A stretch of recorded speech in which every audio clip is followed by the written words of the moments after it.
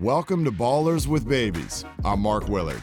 Today we know so much about what athletes and sports personalities do, but not so much about who they are, what makes them tick. What's life like the moment the stadiums and TV cameras go dark? Most go home to their families. We want to know what that after-hours experience is like. Ballers with Babies explores their upbringing, their home life, how it's affected by their high-profile job, and how that high-profile job is affected by the home life. On Ballers with Babies, we talk to some of the most interesting names in sports and find out how they're even more interesting than we realized. And don't worry, diehard fan, we'll get to the important sports questions as well. This is your favorite people like you've never heard them before. I hope you enjoy. Let's get him in here. Joe Thomas, Ballers with Babies. You know him as one of the greatest offensive linemen of all time, quite frankly. Star was really born in Cleveland, Joe, but I love that you're from Wisconsin. Already put you at the top of my list, by the way. I've only been there twice, but my experience, you Wisconsin people are so incredibly nice. What are the teachers there doing? Because we need to share this secret. Well, hey, I appreciate that, man. I hope you had a great time in Wisconsin. There is quite a few nice people, and I tell you what, if you ever spend any time in Madison, Wisconsin, especially on a football Saturday, you probably had a pretty good time because I think we know how to have a good time just as well. Congrats on the new addition. How many kids do you have, by the way, now? Yeah, so I'm up to 4 right now. We've been collecting them at an unprecedented rate. We've got 5, 4, 2, and then a newborn who is 1 month right now. Okay, 5, 4, 2, and a newborn. And what are the give me the names and are these girls, boys? What do we got here? Yes, I got 3 girls and a boy. My girls are Logan, Cameron, Reese, and my son is Jack. Okay, and the newborn is a girl. Is that correct? Yep. The baby is baby Reese. Unbelievable. So, I mean, this almost sounds like it would be more physically taxing than playing football. I'm sure it's not, but this is unbelievable what you got going on in the house right now. Well, it's a marathon instead of a sprint. As people that have babies know, it's an all-day sucker. You know, it's 24/7. There's no time where you can take a timeout or a halftime and just go recollect your thoughts. So it's death by a million paper cuts versus football where it's, 3 hours of practice for a game and then you just kind of lay around and recover the rest of the day. So it's definitely something that my body is trying to get used to. And at this point, I feel more exhausted at the end of a day of parenting than I do at the end of a football day. But I think that could be partly because I trained for a lot of years to be a football player. And when you get a baby, you just kind of have it. And all of a sudden they send you home from the hospital and you're like, okay, what now? Yeah, exactly right. And I wonder if at any moment with all of these kids running around, you just said you're almost more exhausted now. Are there any thoughts about, going back to last year and the decision that was made? Like you're only in your early 30s. Why did you retire and how much of that decision had to do with family? Yeah, for me, it was strictly a medical decision. I really, my last few years in the NFL, struggled to stay on the field. I was lucky that I never had any injuries that caused me to miss game time. But for me, life in general was just becoming more difficult with the knee and the back injuries and the arthritis and the bone-on-bone issues were kind of piling up. And I just knew that it was impossible for me to continue playing with the way my body was. And it was going to be impossible for me to maintain my level of play. And so I saw a precipitous decline in my play that was on the horizon. And actually, before I tore my tricep tendon in my last season, I had a lot of concerns in my mind that I wasn't going to be able to make it through that season because my knee was so bad. And we really were shooting all the bullets we had at the knee at that time with injections and painkillers and drains and everything you can imagine. And it was just barely getting me through a Sunday. And that was already at the beginning of the season. So I'm not sure that I would call the elbow injury a blessing in disguise, but it definitely saved me from having to sit out because of a bad knee.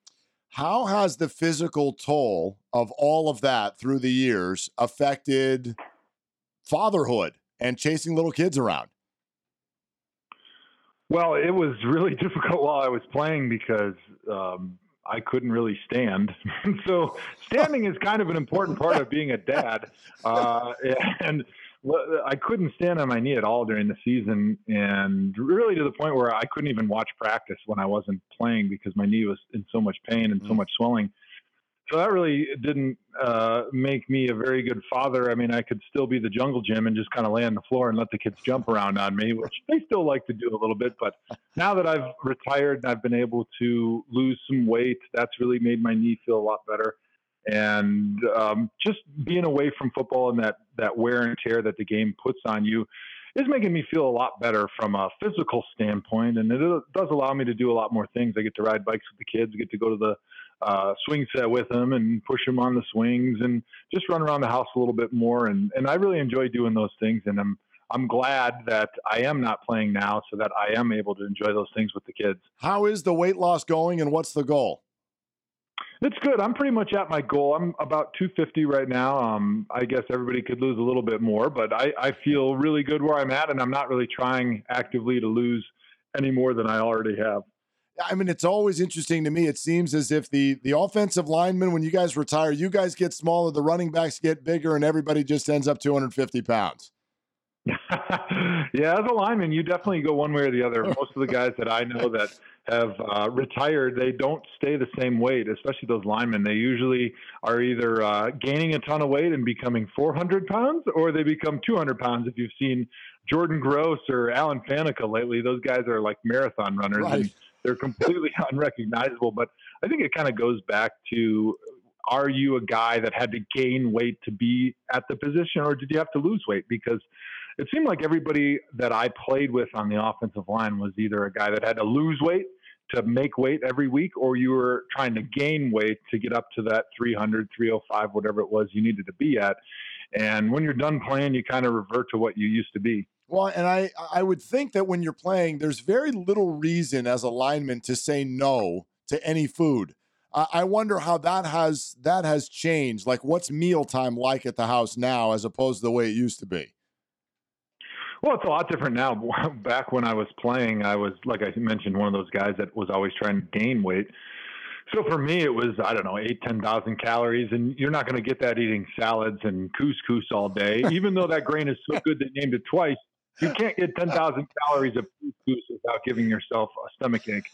So I was eating ice cream and pizza and pasta and just about a loaf of bread every day. Basically anything I could possibly do that was anti-weight loss, I was trying to do it in order to maintain my weight. And still during the season, I would lose weight. My wife would get so jealous because we would eat like an entire lasagna. I would eat all of it. And then we'd go upstairs for bed and I would eat a tub of ice cream. And she's like, what is wrong with you? How are you losing weight?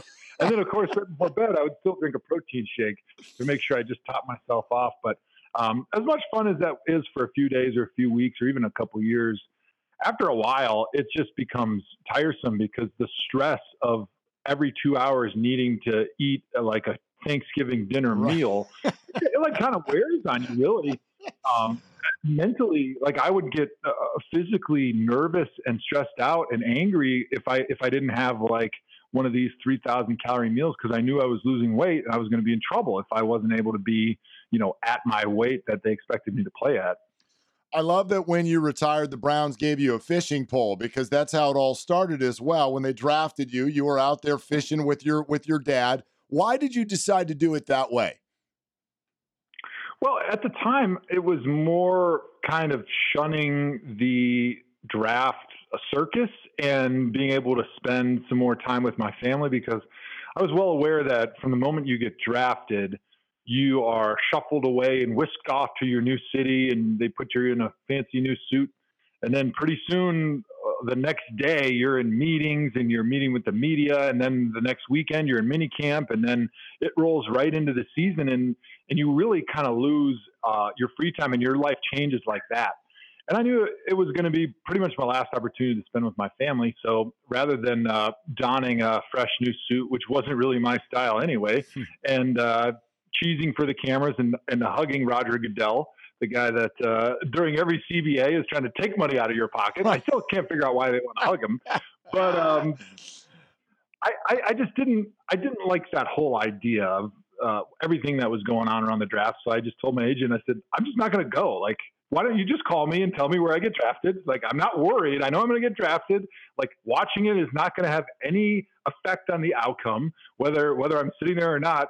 And he said, well, okay, you don't have to go to New York, but I need to be able to get a hold of you. Like, what happens if a team is offering a contract that, if you take it, they'll make you the number one pick? Or a lot of times there's stuff that can happen on draft day that they need to be able to get a hold of you. And plus, before a team drafts you, they want to know, A, are you still alive? Because actually somebody that was dead got drafted like 30 years ago. So they want to know, hey, are you alive? Have you been injured since the last time we talked to you? And have you been arrested? And those are the questions that they're going to ask you. Jeez. And they need to be able to talk to you before they draft you. So you have to go somewhere that we can call you. So originally I was going to go hunting, and my agent nixed that. So then he said, all right, we can get you in a boat as long as you're in cell phone service. So I said, okay, I can figure that out. All right. I can find a place on the lake that's got cell phone service. So that's kind of how it all happened. So then walk me through what was happening on your end when you got the call. So we were out in the boat. We were enjoying a nice morning of salmon fishing on beautiful Lake Michigan, and we were catching some fish. And actually we had turned on the radio. I think we had like a Sirius satellite radio on the boat. So we were able to listen into the draft, and we made sure that I had at least one bar on my old flip phone at the time. And so we were listening to the draft, and it was Jamarcus Russell, Calvin Johnson. And after we heard Calvin Johnson get drafted on the radio, that's when my phone rang, and it was the Cleveland Browns. It was Phil Savage, Romeo Crennel. And at that point they said, hey, how would you like to be a Cleveland Brown? And I said, hey, that's great. That's awesome. And then they just keep you on the phone until the pick is announced. I guess it's a formality or something. Love it. That's an amazing story. And, I think, Joe, there will be more unorthodox ways of handling the draft, because you start to see guys doing this kind of thing. We saw it at the Hall of Fame this year. I wonder if that made you think about it. I know, guys never like to talk about that until they're in, but let's be honest, you're going to be a Hall of Famer. Do you think you'll handle that weekend in the traditional way? I guess I'll worry about that when the time comes, but I don't see any reason not to handle that traditionally. I think what you're seeing a little bit now from these young players that are deciding not to go to the draft is just a little bit of a pushback, because agents are realizing it, and the players are realizing that the NFL really kind of takes advantage of the college kids that are being drafted. I mean, they're making millions of dollars broadcasting this draft on the backs of the actors that are showing up, which are the players being drafted. And for them, they are offering them exposure. It's like, okay, I get to be the villain, or I get to be the hero. And in the case of Aaron Rodgers and Brady Quinn and other guys who dropped in the draft, like their turmoil and personal emotional stress that's played out over national television is broadcast and monetized by the NFL. And in return, you're not getting anything out of it. And so I think what you see is, and the NFLPA is actually one of the ones that is kind of promoting some of this, is, hey, there's a lot of value as a player to be drafted high and to have that reaction and to be somewhere. So why don't we allow the player to monetize that and to fully realize the value that he has created through his college career, which you don't get paid for also. And so I think that's why you're seeing it. And also they're saying, hey, I don't want to be in New York with a bunch of guys I don't know wearing an uncomfortable suit. I'd rather be with my family, celebrate with my family and friends, make money doing it, not get used and abused by the NFL in New York. I think it's a win-win for a player. Let's talk about your house now. Your wife was a college basketball player at Wisconsin. And so I wonder what percentage of your life now is still attached to sports? Well, it's huge because I'm doing a lot of stuff in the media, and I'm doing my own podcast, The Tomahawk Show with Andrew Hawkins, and doing some NFL Network work, some ESPN work. So I kind of am still immersed big time in the NFL side of things. I'm a big college football fan. I love Saturdays. I've purposely not done anything on Saturdays because I just love watching college football all day. And I'm a big Wisconsin fan because that's where I went. Once basketball season starts in the winter, I'll be a big Wisconsin basketball fan. I love the Cavs. I still follow the Bucks because I grew up in Milwaukee. So we're still really big into sports. Obviously, with 4 little ones, we don't have the time we used to. But I think once the kids get a little bit older, my wife and I are really going to be even more immersed into the sports side of things, getting season tickets for different events, going to basketball games. And I'd love it if my kids wanted to play sports. I think that would be fun too, especially with mom being a college basketball player. Yeah, you're going to find, Saturdays, the ages your kids are at, man, give it another like 3 or 4 years, you're going to have like 40 soccer games on a Saturday.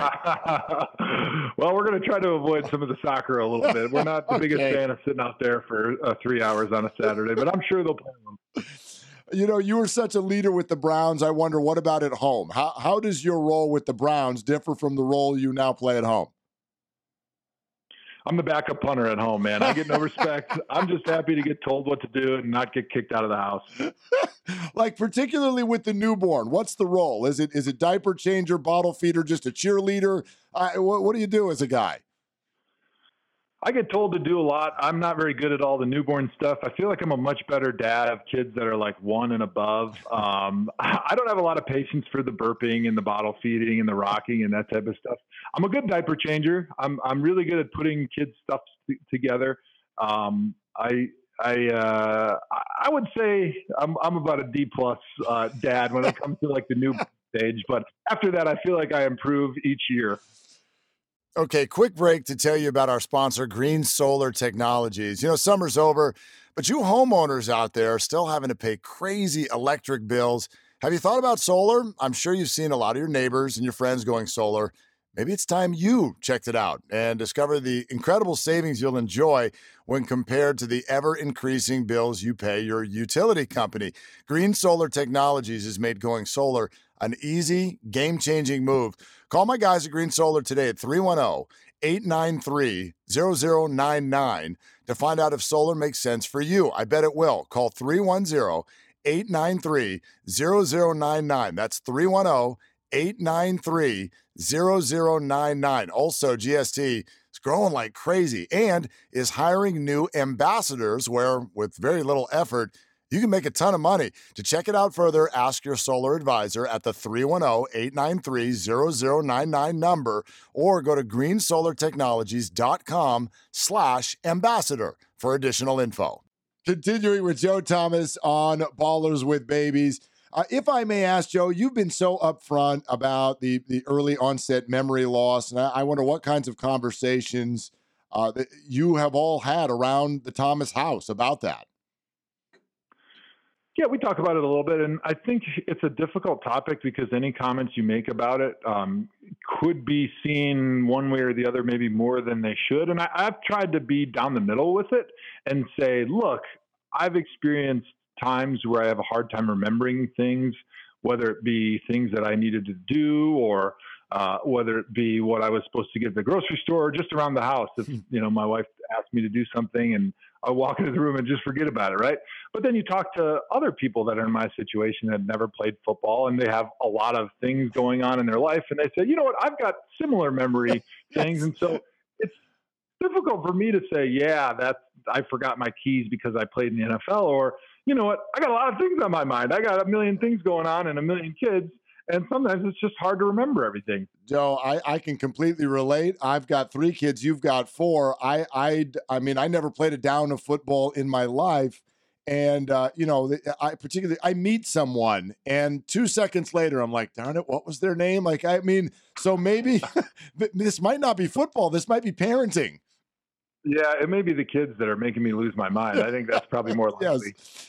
No doubt. But every football player I talk to grapples with this, the wonderful life that football has given guys like you, but then the things that it can take can be very real too. So how have you come to grips with that give and take? Well, it's always a little bit tough, I think, especially when you're kind of in the transition stage, going from being an active football player where your life is basically football first. I mean, the football dictates your schedule. There's no calling in sick to work or saying, hey, my son's got a soccer match, so I'm not coming to practice today. Like, you have to be honest with yourself. When you're an NFL football player, NFL football is coming first. As much as we wish our family was first, there are no ifs, ands, or buts when there's something NFL related on the schedule. And so for 11 years, it's easy to prioritize everything because it's like, okay, do I have something with the NFL? If I don't, then okay, now I can fill in family type stuff and then any hobbies after that. But now that you're out of the NFL, it's like, okay, now the roles have changed. Now my family is first with my kids and my wife and the things that they're doing. And then I've got to find something that's going to fill me up and fill my passions with some fulfillment of, okay, what am I doing and where's my purpose in life? But it kind of has to fill in after the kids come. So it can be a little bit challenging, but I'm trying this first year out of football just to do as much as I can, stay as busy as I can, do as much with my kids as I possibly can. And then hopefully at the end of this first year, I'll have maybe a little bit better direction on the type of things that I love to do and what I'm good at and where the demand is. Joe, let's go back to the early years. I saw that you called yourself a wild child, and now that you're a dad and you understand what it's like, I wonder if your parents were sitting here right now, what would you say to them about raising you? I would probably say, thanks for putting up with me because I had a lot of energy and I'm seeing it in my kids right now. And it's funny because my wife was a lot like I was when she was little and her parents are saying the same thing, like, oh, you're getting it now because of what you did to us. So it's kind of funny. We've got the mix of a couple wild childs in all of our kids. And that's, I guess, part of the reason I'm so exhausted at the end of the day. And I guess it's only going to get worse. Yeah, do you think you can see athletes early? I've had this conversation with a number of people. I used to do a radio show with Michael Thompson, who, Klay Thompson's dad, his son plays in the major leagues. And he was just like, I mean, he seemed to know, he thought right away, these kids are going to have a chance to be professional athletes. I had a podcast with one of the Gronkowski brothers recently. He described that household as total chaos. And I bet you could tell early on those were going to be football players. Can you see anything in your kids as of now? I truly think that parents that think that their kids are going to be professional athletes based on what they do when they're 1, 2, 3 years old is confirmation bias. They want their kids to be athletes, so all they notice is the athletic things that the kids do. And they seem to forget all the things that the kids do when they run into the wall and they fall down on their butts. And that's kind of what I feel about it. I mean, you see your kid do something, you're like, ooh, they're going to be a good athlete. Like, look what they did. But I'm not sure that the kid down the street that's got two parents that are short, fat people that have no athleticism probably think that their kid's going to be a good athlete too because they were able to shoot a hoop when they were 2 years old. Right, but your kids are going to have a lot of athletic ability, so I sort of feel like it comes down to whether or not they're going to want to, and then if they can sort of handle the mental and emotional side of getting to that level, which I think is under discussed. Clearly with one dad as a pro football player and the mom as a college basketball player on scholarship, you would think that athletically they were gifted from a genetic standpoint. But I guess it's all kind of still a gene lottery. I mean, I have a brother and a sister and neither one of them were college scholarship athletes, and the same thing with my wife. So you never know what you're going to get from a DNA standpoint. And then of course, every kid's a little bit different too with their drive and their interests. And you may have one kid that's super athletic, but is much more interested in science or something and wants to be a doctor. And I think that's great. For us as parents, we're going to push our kids to find something they love, whether that be sports or music or the arts or whatever it is, but find something you love and then try to get really, really good at it. And I think that's the key. I don't know, it's the key, but I've never been a dad before, but to me, it seems like that's the best way you can raise your kids. So being from Wisconsin and you go to Wisconsin, was that just always a simple snap? That was the way it was going to be? What was your recruiting process like, and what kinds of conversations did you have with family in making that decision? Early on in the recruiting process, I actually thought I was going to leave and go somewhere else. I was a kid that had not left the state much growing up, and I think there was this romantic image of everywhere else in my mind that like, oh, wouldn't it be great to go XYZ and go play football there? And then when I started visiting all those other schools and seeing their campuses and seeing everything around their program, I realized how great Wisconsin was and how much I did love everything that they had to offer. And in the end, it came down to Notre Dame and Wisconsin. And I really didn't have a whole lot of family members pushing me one way or the other. I felt they did a great job because they kind of let me discover what I wanted on my own without trying to bias my brain when I was making that decision. And in the end, I decided that Wisconsin was the right fit for me. And I was really happy with that decision that I made, and I never looked back. I know you met your wife there, obviously. Will you share the story of how you first approached her? Yeah, so I lived right across the street from her in Madison. I lived right on the lake, actually, which was really cool. My sophomore summer, we were living in an apartment building that was right on the lake. We had a pier, we had a little boat. It was awesome. I mean, it was every college kid's dream. And she was living across the street in a little apartment with 6 basketball girls. And so we would like drive our scooters past each other every morning, and I always would notice. Of course, she would never notice me. And then I would see her in the training room, and I would notice her because she was an athlete, but I never had the courage to say anything until I had a few pops one night, and it happened to be her birthday, and I finally got up the courage, and she was actually with her boyfriend that night. And being that I was a bigger guy, I think that actually played into my advantage this time, because I grabbed her by the arm and pulled her over and started talking to her and got her number right in front of her boyfriend. Oh, man. And good thing I wasn't a little guy, because I probably would have got knocked out that night. But it still took a few months after that to really make the connection and go out on the first date. And then I guess from there, the rest is history. When did you know she was the one? I don't know. That's a good question. I think early on, I felt like she is the one. And as I got to know her, it only just confirmed me thinking that she was the one. And I never really questioned that. And I don't know, maybe that was just being young and romantic, but I never, like, from the moment I met her and we started hanging out, there was never any one thing that I was like, well, I don't know if she's the one. And she just always had everything I thought I was looking for. Now, you referenced this earlier. You guys are, especially you, but I would think, I mean, the whole group with a newborn and you coming out of football, this is really a time of transition. So other than just raising these 4 young kids, what's on the list of what the Thomas family wants to do coming up, want to do next?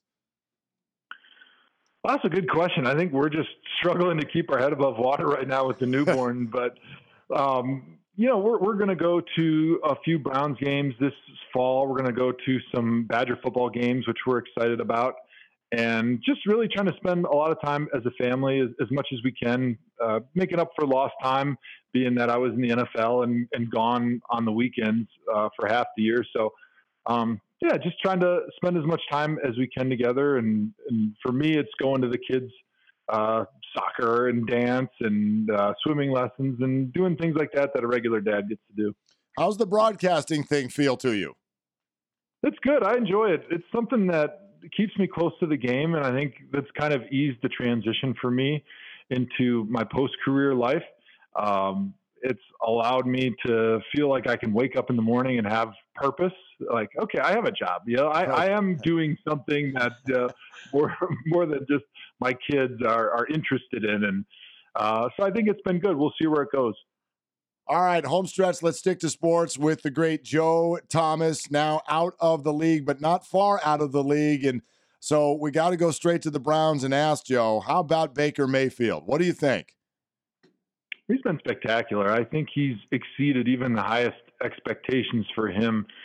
To see a rookie go out there and play the way he has been playing and make the decisions that he's been making as quickly as he's made them is really remarkable. And I'm still waiting for him to have like a bad stretch. Like every rookie in NFL history has always had a bad stretch. Right. And he just has not shown that at all. And it's just remarkable. And as now a Browns fan, I am so excited for the future of this franchise. These recent wins that they've had, are they emotional for you?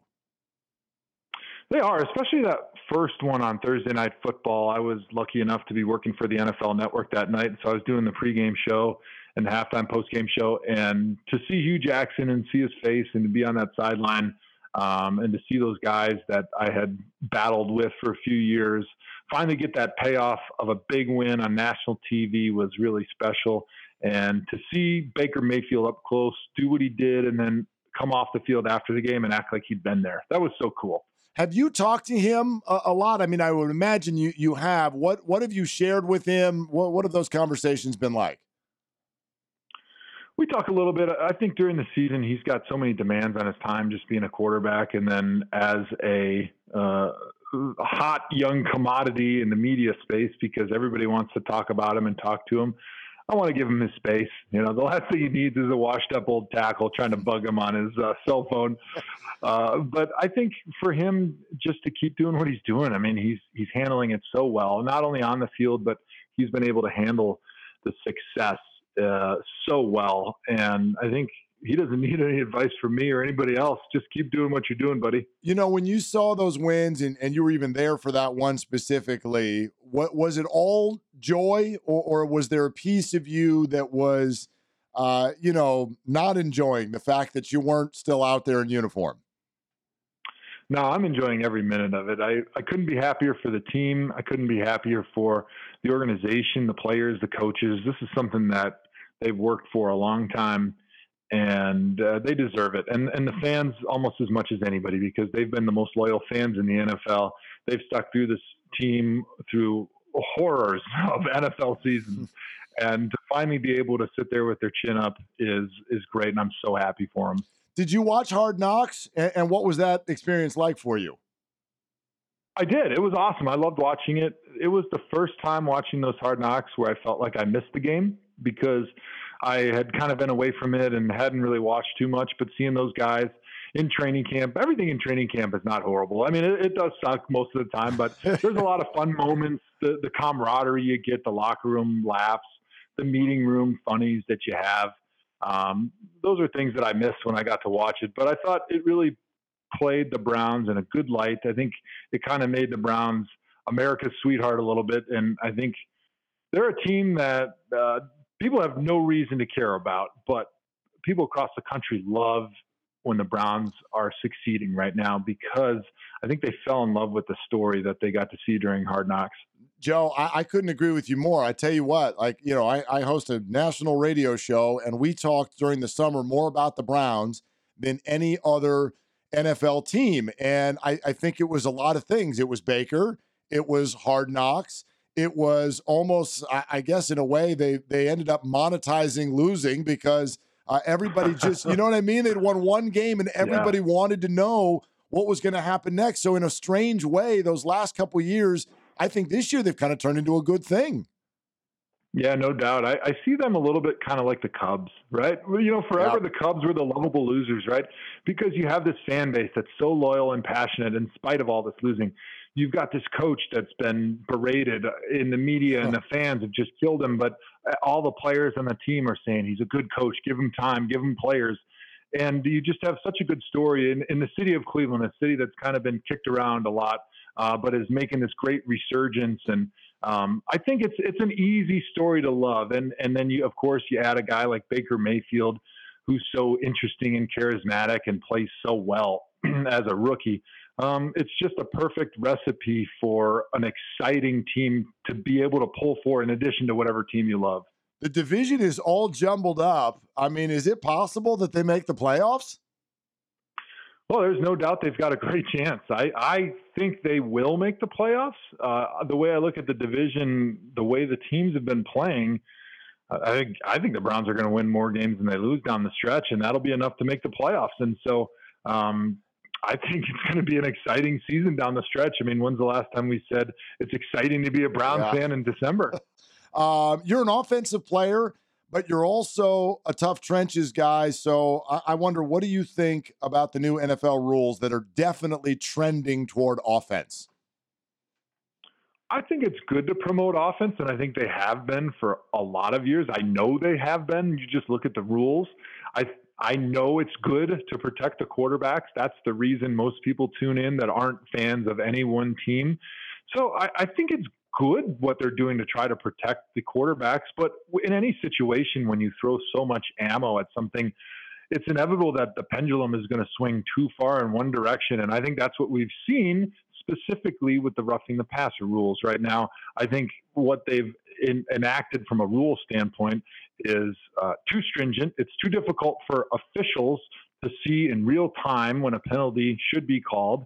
And I think it's changing the game for the worse. And I fully expect that if it hasn't already started to be talked about, it will be changed in the offseason, because right now this whole like landing on a quarterback when you tackle him rule is just about the most absurd thing that the football has ever seen. Yeah. Joe, a real thrill to talk to you. Congrats on baby number 4. Best of luck with everything that your future career holds. Thank you so much for spending some time today. Yeah, thanks for having me. I appreciate it.